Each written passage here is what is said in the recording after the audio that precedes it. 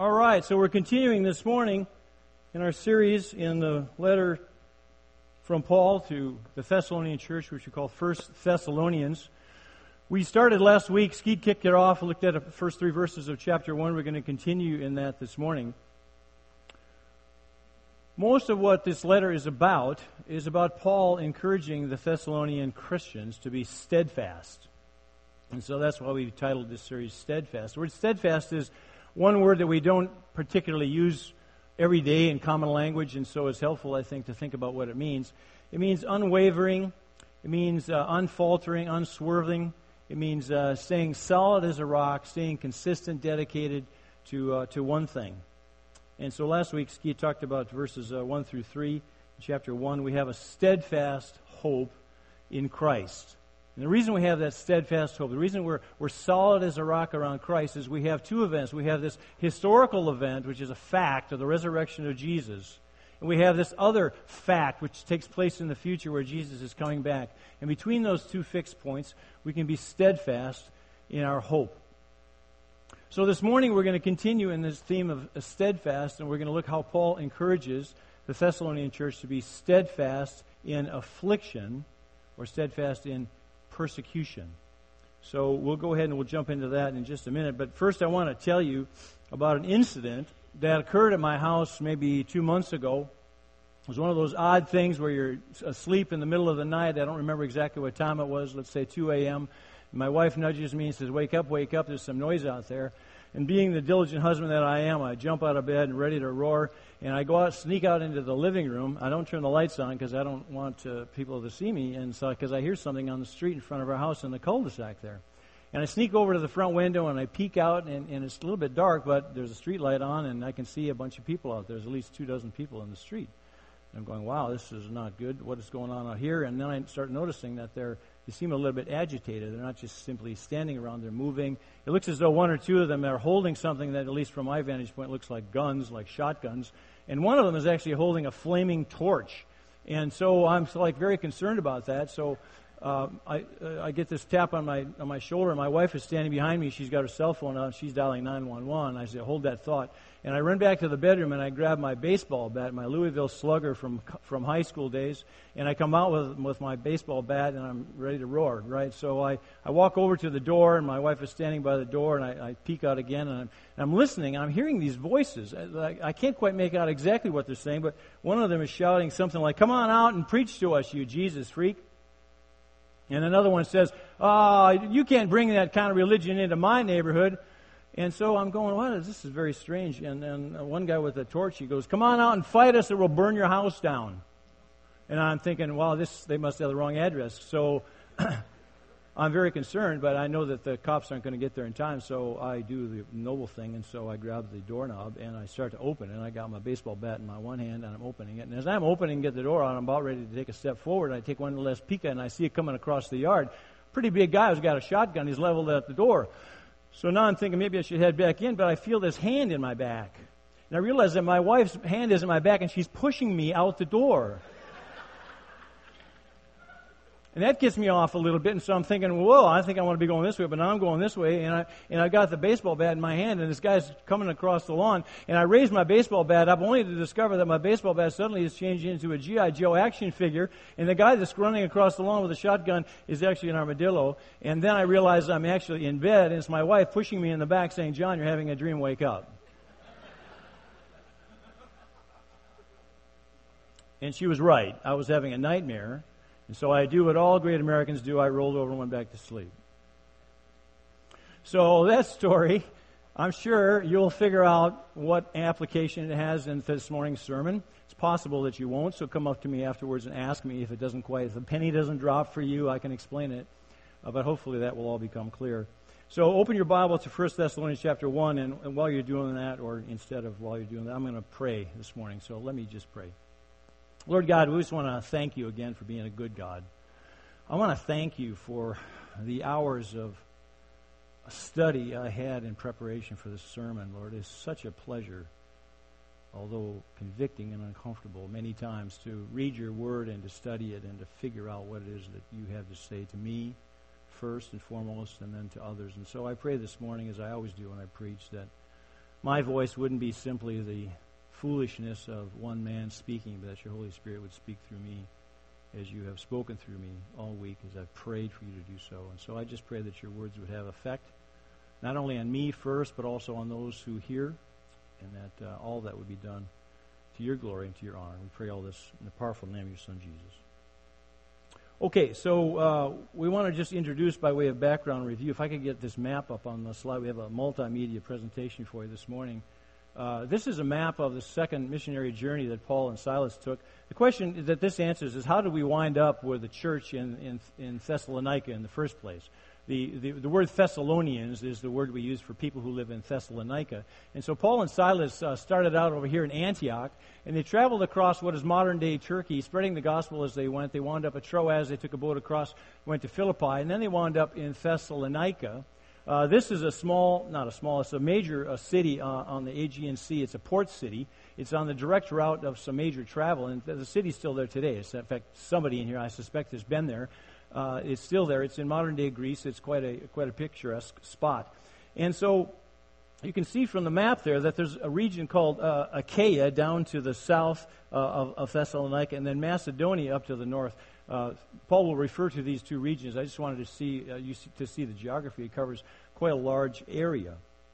Now, so Paul was sharing the gospel as he went, and of course when he got to Thessalonica, he did the same thing, and he told the people about Jesus, and many of the people in Thessalonica believed, and those believers then banded together and formed a church, which we call the Church of Thessalonica, to which Paul then wrote 1st and 2nd Thessalonians, 2 letters that he sent to encourage them, and so that's how we got the church there, and this is the letter. So if you've got your Bibles open to 1st Thessalonians, we're going to cover verses 4 through 10 in chapter 1, and we'll pick it up in verse 4 now. So you can either follow on the screen or follow along in your Bibles. This is what Paul writes to the church at Thessalonica. He says, "For we know, brothers loved by God, that He has chosen you, because our gospel came to you not only in word, but also in power and in the Holy Spirit, and with full conviction. You know what kind of men we proved to be among you for your sake."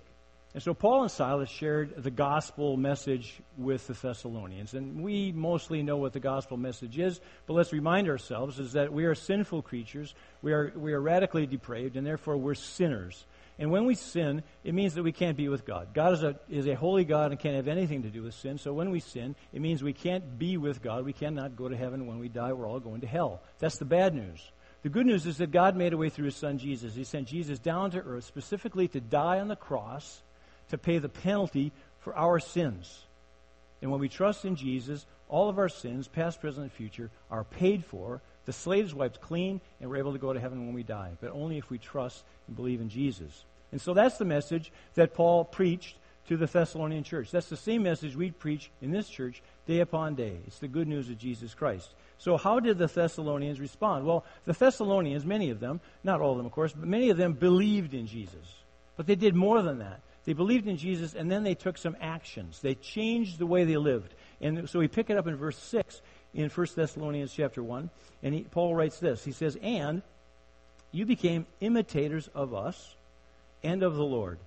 For you received the word in much affliction with the joy of the Holy Spirit, so that you became an example to all the believers in Macedonia and in Achaia. For not only has the word of the Lord sounded forth from you in Macedonia and Achaia, but your faith in God has gone forth everywhere, so that we need not say anything. For they themselves report concerning us the kind of reception we had among you, and how you turned to God from idols to serve the living and true God, and to wait for His Son from heaven, whom He raised from the dead, Jesus, who delivers us from the wrath to come." And so we see that the Thessalonians not only believed, but they responded in a very positive and active way. Verse 9 says that they turned to God from idols to serve the living and true God. The Thessalonian society of those days was very much a pagan Greek religion. And that means that what they did is they worshiped many false idols. Many. As many as they could find, they would worship them. And so many of the Thessalonian believers who trusted in Jesus came from that kind of background. They came from a Greek pagan Gentile religion background, and against the current of their society, they believed in Jesus, and they began to worship, instead of worshiping many dead, false idols. They worshipped one true living God. And so it was an about-face. It was a 180-degree turn for many of these. Well, not only did they believe in Jesus and turn from idols, but they also imitated Paul. They imitated him. What was Paul doing that they imitated? Well, Paul was a missionary, and so he was telling other people about Jesus. And so when the Thessalonians imitated Paul, it means that they were very active, they were very vocal. They went out in their community and their friends and neighbors and co-workers, and they shared the gospel of Jesus. In this part here in verse 6 where it says, the word of the Lord sounded forth from you, this means that the gospel resounded or rang out or reverberated. And I'm not a cell phone expert, but I believe those towers, those cell phone towers that you see, they take a signal from one tower and they receive it and they boost it, they amplify it, and then they send it along the way. And that's what the Thessalonian believers did. They heard the message that Paul has said, the gospel message. They got it, they took it, and then they spread it loud and clear to other people around them. In fact, they did this so much that Paul wrote, he said, your faith has gone everywhere so that we need not say anything. The Thessalonian believers were so active in spreading the gospel, Paul is saying, we didn't need to do that. You guys did it for us. You beat us to the punch. And so the word of God, the gospel, was spreading from the Thessalonian church all around in this region. And in fact, it was a big region. And he says that they became famous all across Macedonia and Achaia, and they were serving as great examples to the other believers in the region. And it's a pretty big region. I think if that church had been here in Tomball, Paul might have written something like this, just to give you a sense of the geography. Paul would have written to that church here in Tomball, he would have said, the word of the Lord sounded forth from you all the way to Dallas, to Corpus Christi, and to Lake Charles. And back in those days when they didn't have a lot of technology, they didn't have the internet, they didn't have cell phones, they didn't have TV media, that all had to spread by word of mouth. And for that word to spread that far so quickly, they must have been doing a really, really, really good job of talking about Jesus. And so Paul commends them for that. It was all good. But I want you to look back at verse 6 with me for just a second, because stuck in there we find out that the Thessalonians were in much affliction. So verse 6 says this. It says, and you became imitators of us and of the Lord, for you received the word in much affliction.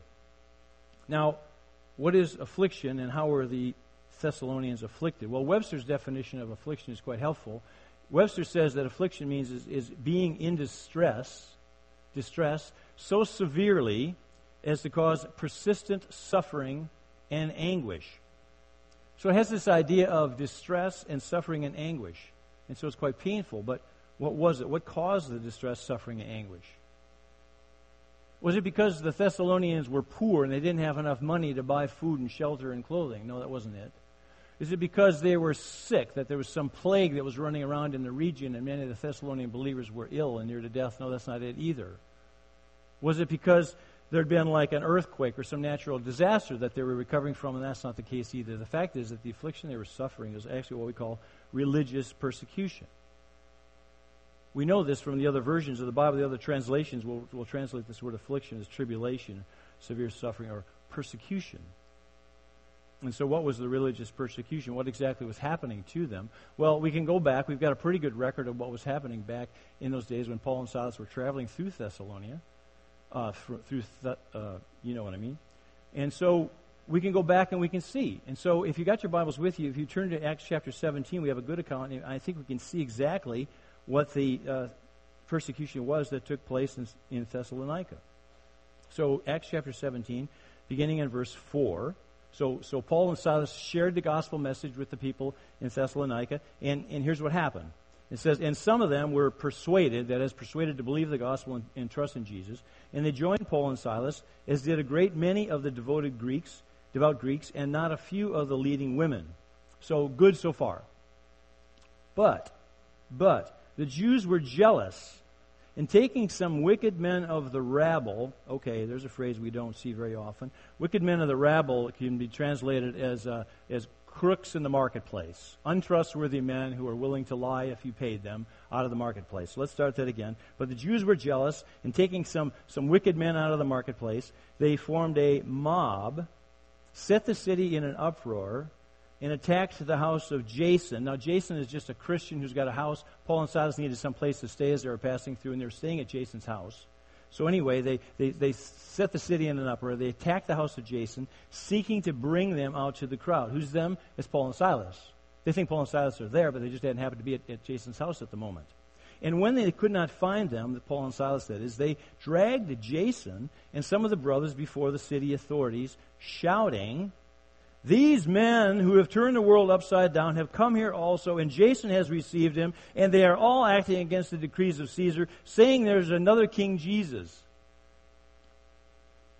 And the people in the city authorities were disturbed when they heard these things. And when they had taken money as security from Jason and the rest, they let them go. The brothers immediately sent Paul and Silas away by night to Berea. And when they arrived, they went into the Jewish synagogue. So the Jews in Thessalonica were jealous. They were jealous because when Paul and Silas came in, they were converting some of their Jewish members in their synagogue to worship this Jesus.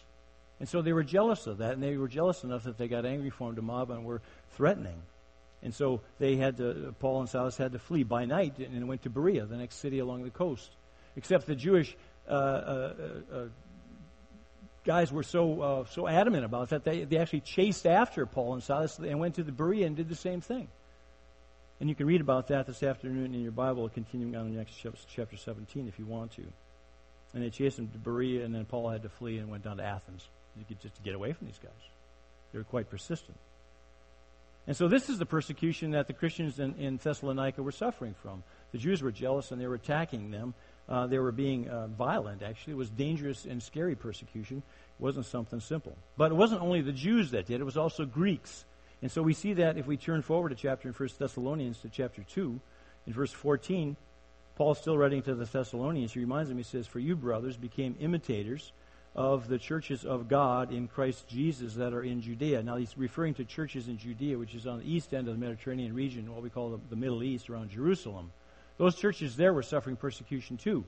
And so he's saying you became imitators of those churches. And then he says, "For you suffered the same things from your own countrymen as they did from the Jews." Your own countrymen refers to the Greeks. They're very brothers, their nation. And so the Jews were persecuting them because they were stealing people out of the synagogue and they were worshiping Jesus, and they were jealous of that.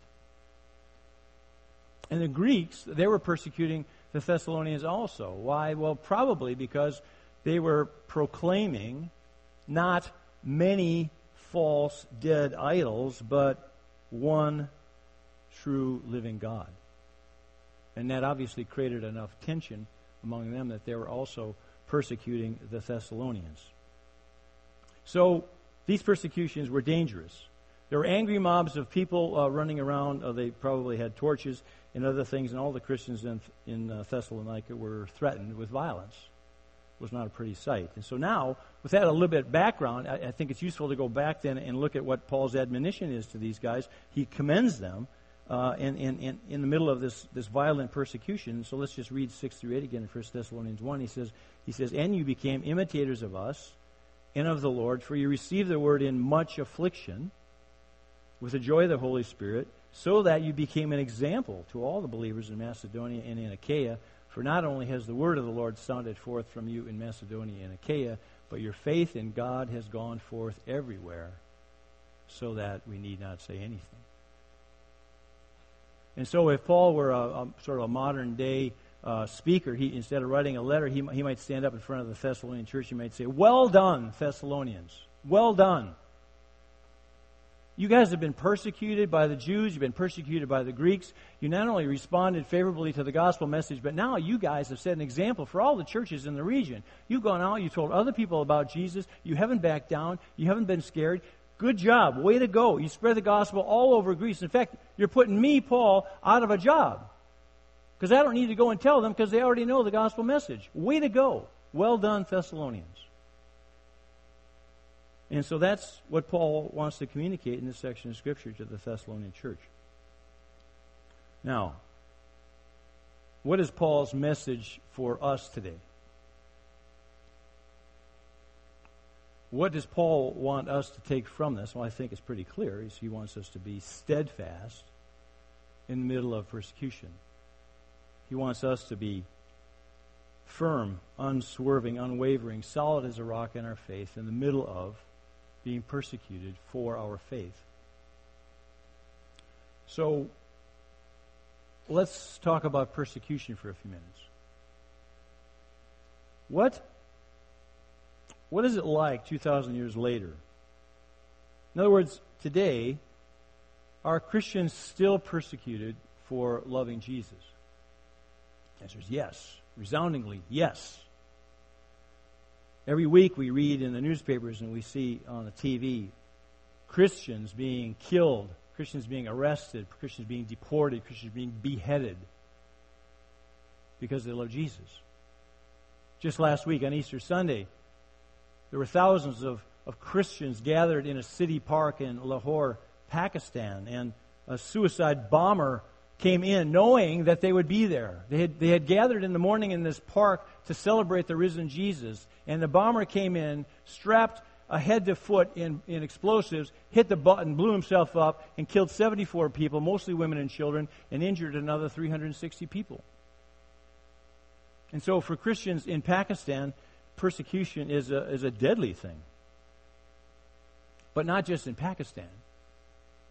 There are organizations that track religious persecution around the world, and in addition to Pakistan, the top 10 religious persecution countries includes North Korea, Iraq, Afghanistan, Syria, Somalia, Iran, Sudan, Libya, Yemen, Nigeria, and a bunch more. But not the United States. The United States is not on that list. In these countries, persecution of Christians is real, it's violent, and it's deadly. But what about in Tomball? How many of us have been arrested by Tomball police because of our faith in Jesus? No. Have any of us been deported as a result? Has any of us been physically threatened for following Jesus in Tomball? I doubt it.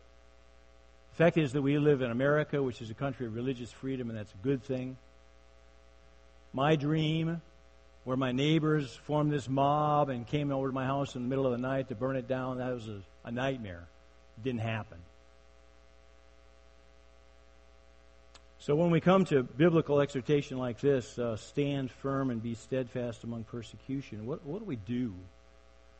What do we do with this section of Scripture? Well, if you're at all like me, and I know you're not, it's okay. But if you're all like me, or even close to being anything like me, you probably do this. You probably ignore it. Now, I know that sounds like, well, what do you mean I ignore it? I think we mostly ignore it. I think we acknowledge that persecution takes place in other countries, and we say, well, we need to pray for those people. But when it comes to us, in other words, here's a section of Scripture that applies to those people in those other countries, but it doesn't hit me. It doesn't hit my heart. I think we mostly ignore it, kind of move on. Let's go to chapter 2 in 1 Thessalonians and see if there's something that I can apply daily in my life. Well, I don't think we stand on very solid ground by ignoring Scripture. I don't think that's an option for us as Christians. And so what I want to do this morning is just take a little bit more close look at persecution and find out what else the Bible says about persecution, because maybe we're missing something. If you have your Bibles, open to John chapter 15, or you can follow it on the screen. Jesus warned his disciples that they would indeed be persecuted. So a disciple is a follower of Jesus. And so if you love Jesus, you trusted in Jesus, you believe in his resurrection, you are a follower, you are a disciple of Jesus. And John writes in chapter, Jesus says in John chapter 15, he's speaking to his disciples in verse 19 and 20. He says, if you, that is his disciples, if you were of the world would love you as its own. But because you are not of the world, but I chose you out of the world, therefore the world hates you. Remember the word I said to you, a servant is not greater than his master. If they persecuted me, they will also persecute you.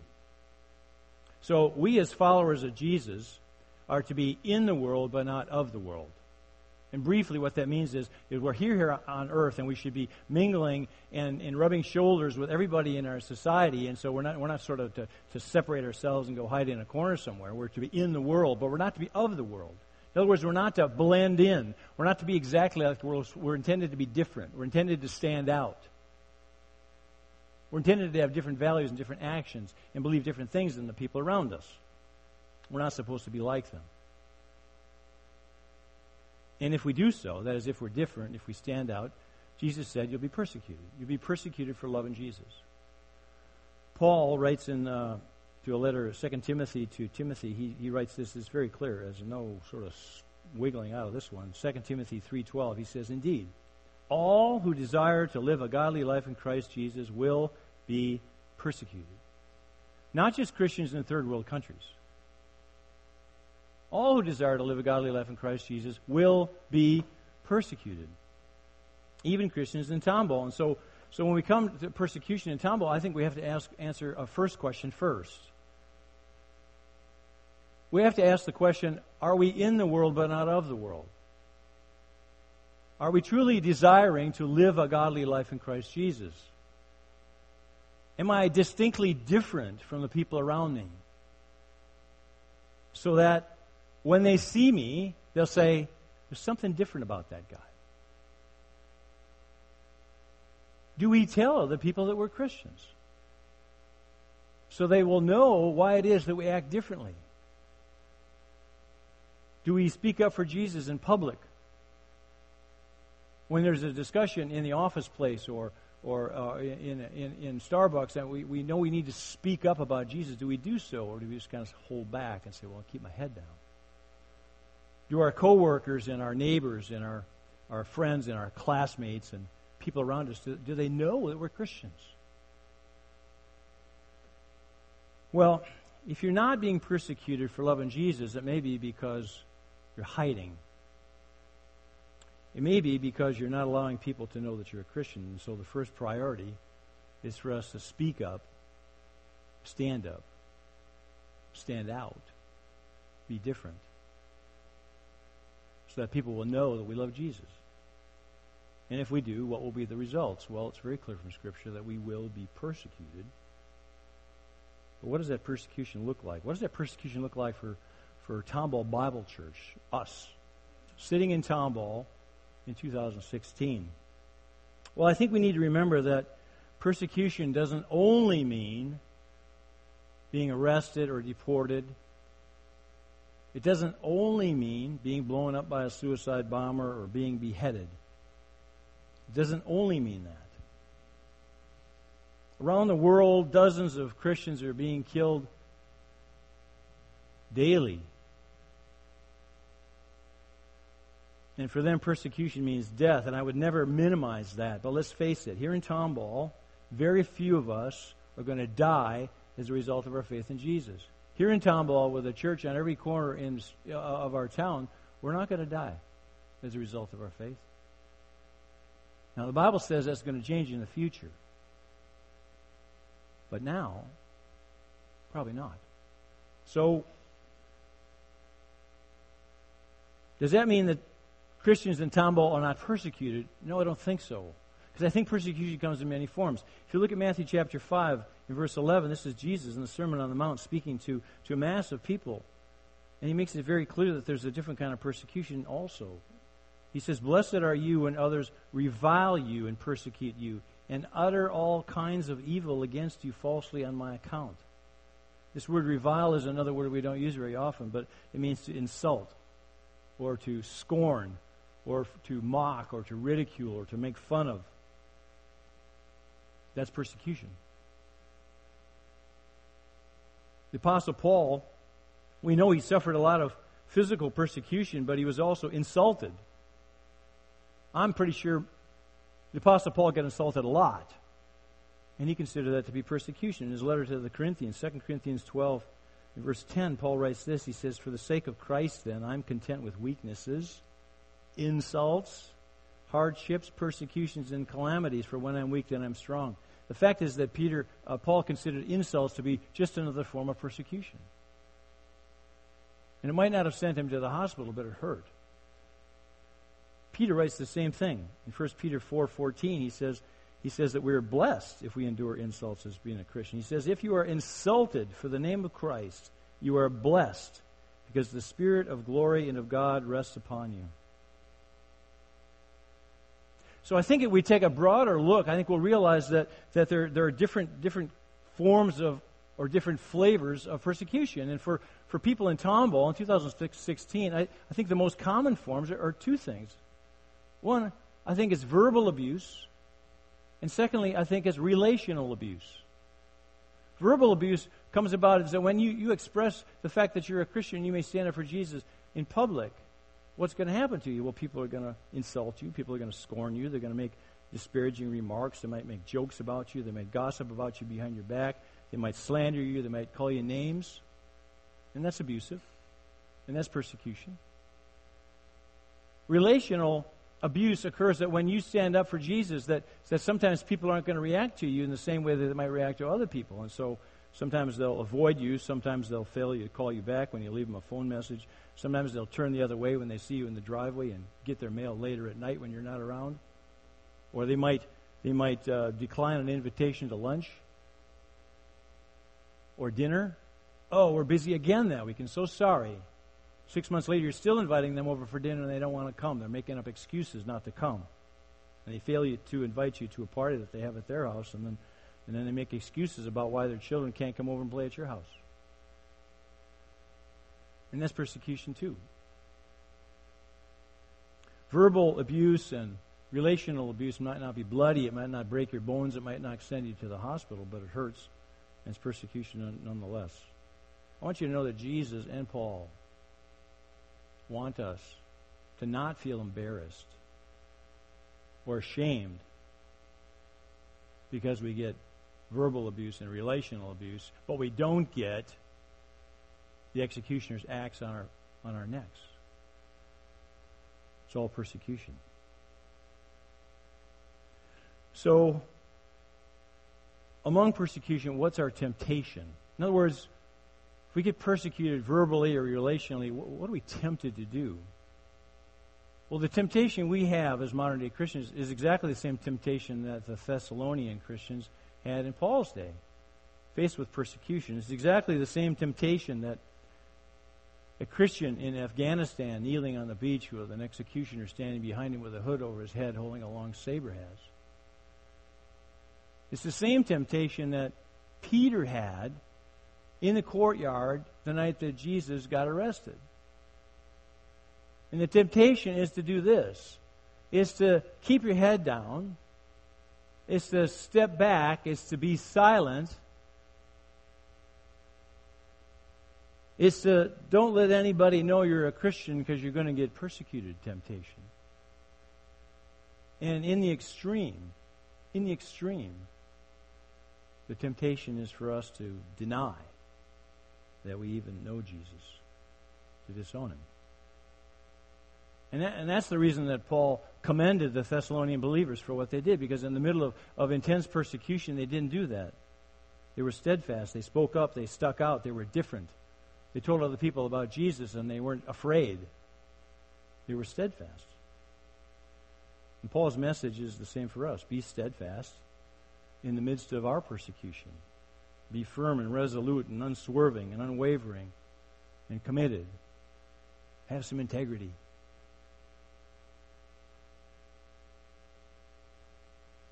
And I think it's okay for us to say that enduring verbal and relational abuse is not easy. It's okay for us to say that. You've got a brother who has a daughter, so this is your niece. And your niece has got a boyfriend, and they're living together. And they call you up on the phone, and they say, hey, we're coming through Houston on a little trip. You mind if we stay with you a couple nights? Oh, no, we'd love to have you. Come on.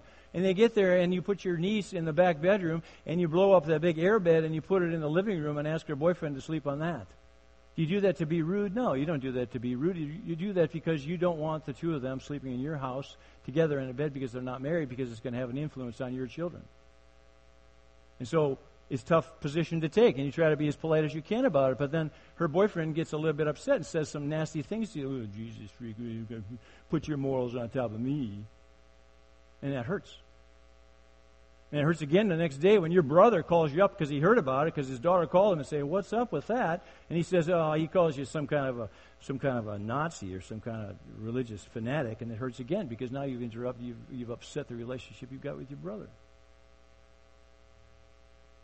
Or maybe you're a businessman and you travel a fair bit and you go to business meetings like I do.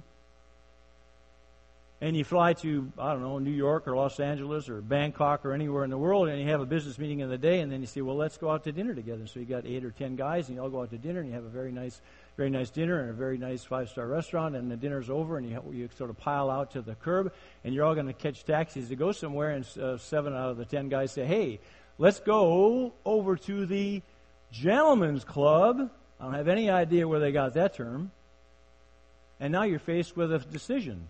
You're going to get in a taxi and go with those guys. You're going to do something else. And so you do the right thing, as I often did. And I would get in a taxi and say, no, I got to head back to the hotel. And they go out and they do their thing, and they come back the next morning for more meetings. And you're coming into the meeting room, and you're settling down. You're each having a cup of coffee, and you sit down, and you start the meeting, and the first thing that comes out of one of the guys says, hey, how come you didn't go with us last night? And you're tempted to say, I was just really tired. I had to get back and go to bed. But what you do say is, well, to be honest, I'm glad you asked that question because I'm a born-again Christian. Biblical principles would say, I have eyes for my wife only. And so I hope you guys had a good time, but for me, it would have been bad. And then you look around the room and you see guys doing this kind of thing, like, oh, boy. One guy's rolling his eyes, another guy's stifling a laugh. And yeah, you don't go home in crutches because the guys broke your legs or anything, but it hurts. And you know that you damaged, in some way, the relationship you got with those guys is suddenly changing. You're now on the outside. And then neighbors move in across the street, and a couple of days later, you see them out in the drive, and you grab your wife and you go, hey, let's go introduce ourselves to them. And you walk across the street, and you say, hey, I'm John and Karen. And the wife looks at the husband and goes, oh, yeah, you're that religious couple. That is it Bob and Kathy live next door? Yeah, Bob and Kathy were telling us about. Religious couple. The heck is that? And then you remember that you shared the gospel with Bob and Kathy a couple of months ago, and they didn't particularly react well to it. Now you know they're gossiping about you. The first thing that they can say about you when a new neighbor moves in across the street is, religious couple. You know, we snicker about that, don't we? Think it's funny, but doesn't it hurt? Don't you feel like an outcast when that happens? But it's persecution. You don't bleed, and you don't get any broken bones, and you don't go to the hospital, but it hurts anyway. And the worst thing about it is next time you're tempted to do this, aren't you? The next time this happens, and your niece calls you up, you're tempted to let her sleep with a boyfriend in your bedroom because you don't want that. You don't want that persecution. And the next time you go on a business meeting in Hong Kong, and these guys say, let's go to the Gentlemen's Club, you think, maybe I should just go with them and close my eyes.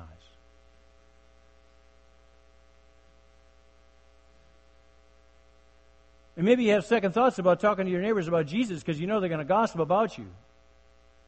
And that's the temptation, and it's hard, and it's not simple. And it's easy for us to hide that. But it's persecution nonetheless. Now, I've got 3 quick bits of advice. Things that these are not my bits of advice. I've gotten them from someone else, and it was quite helpful to me. It's 3 things to remember. 3 things. 1, God is in control. 2, don't retaliate. And 3, rejoice. All right, one at a time. God is in control. Your persecution, what those other people say, is foreordained by God. God is a sovereign God over all the earth. If it happened, He ordained it. He either made it happen or He allowed it to happen. And it wasn't some random chance or accident that occurred. Lamentations 3 verse 37 says it very clearly. He writes, who is there who speaks? Who is there who speaks unless the Lord has commanded it? The very words that come out of someone else's mouth, the Lord has commanded it. Is it not from the mouth of the Most High God that both good and bad come? God's in control. Secondly, don't retaliate. When someone insults you, do not insult them back. Paul is very clear on that in Romans 12:14. He says, bless those who persecute you, bless and do not curse them. The third point is rejoice. Whoa. Rejoice. Rejoice and be glad, because God will bless you and reward you greatly. And I just want to close with this verse from Jesus on the Sermon on the Mount from Matthew chapter 5. We read verse 11 before. We're going to read both 11 and 12 now. Follow it on the screen. Golly. Blessed are you when others revile you and persecute you and utter all kinds of evil against you falsely on my account. And then Jesus says, rejoice and be glad, for your reward is great in heaven, for so they persecuted the prophets who were before you. Wow. Be steadfast in persecution. Let's pray. Oh, Lord God, thank you so much for the Thessalonian church. We thank you that despite the persecution that they endured, their faith remained steadfast and sure and firm and unmovable, unswerving, solid as a rock. Lord God, we thank you that they set an example, not only to other believers in Achaia and Macedonia, but they set an example for us too as believers here in Tomball 2,000 years later. Lord, help us. Help us to be in the world, not of the world. Help us to live godly lives in Christ Jesus. Help us to be distinctly different so that others will know that we love Jesus. And when the persecution comes in the form of verbal abuse or emotional abuse or however it comes, let our faith be steadfast, unswerving, solid as a rock. We'll give you the honor and the glory. Pray all this in the powerful name, your Son, our Savior, Jesus Christ. Amen.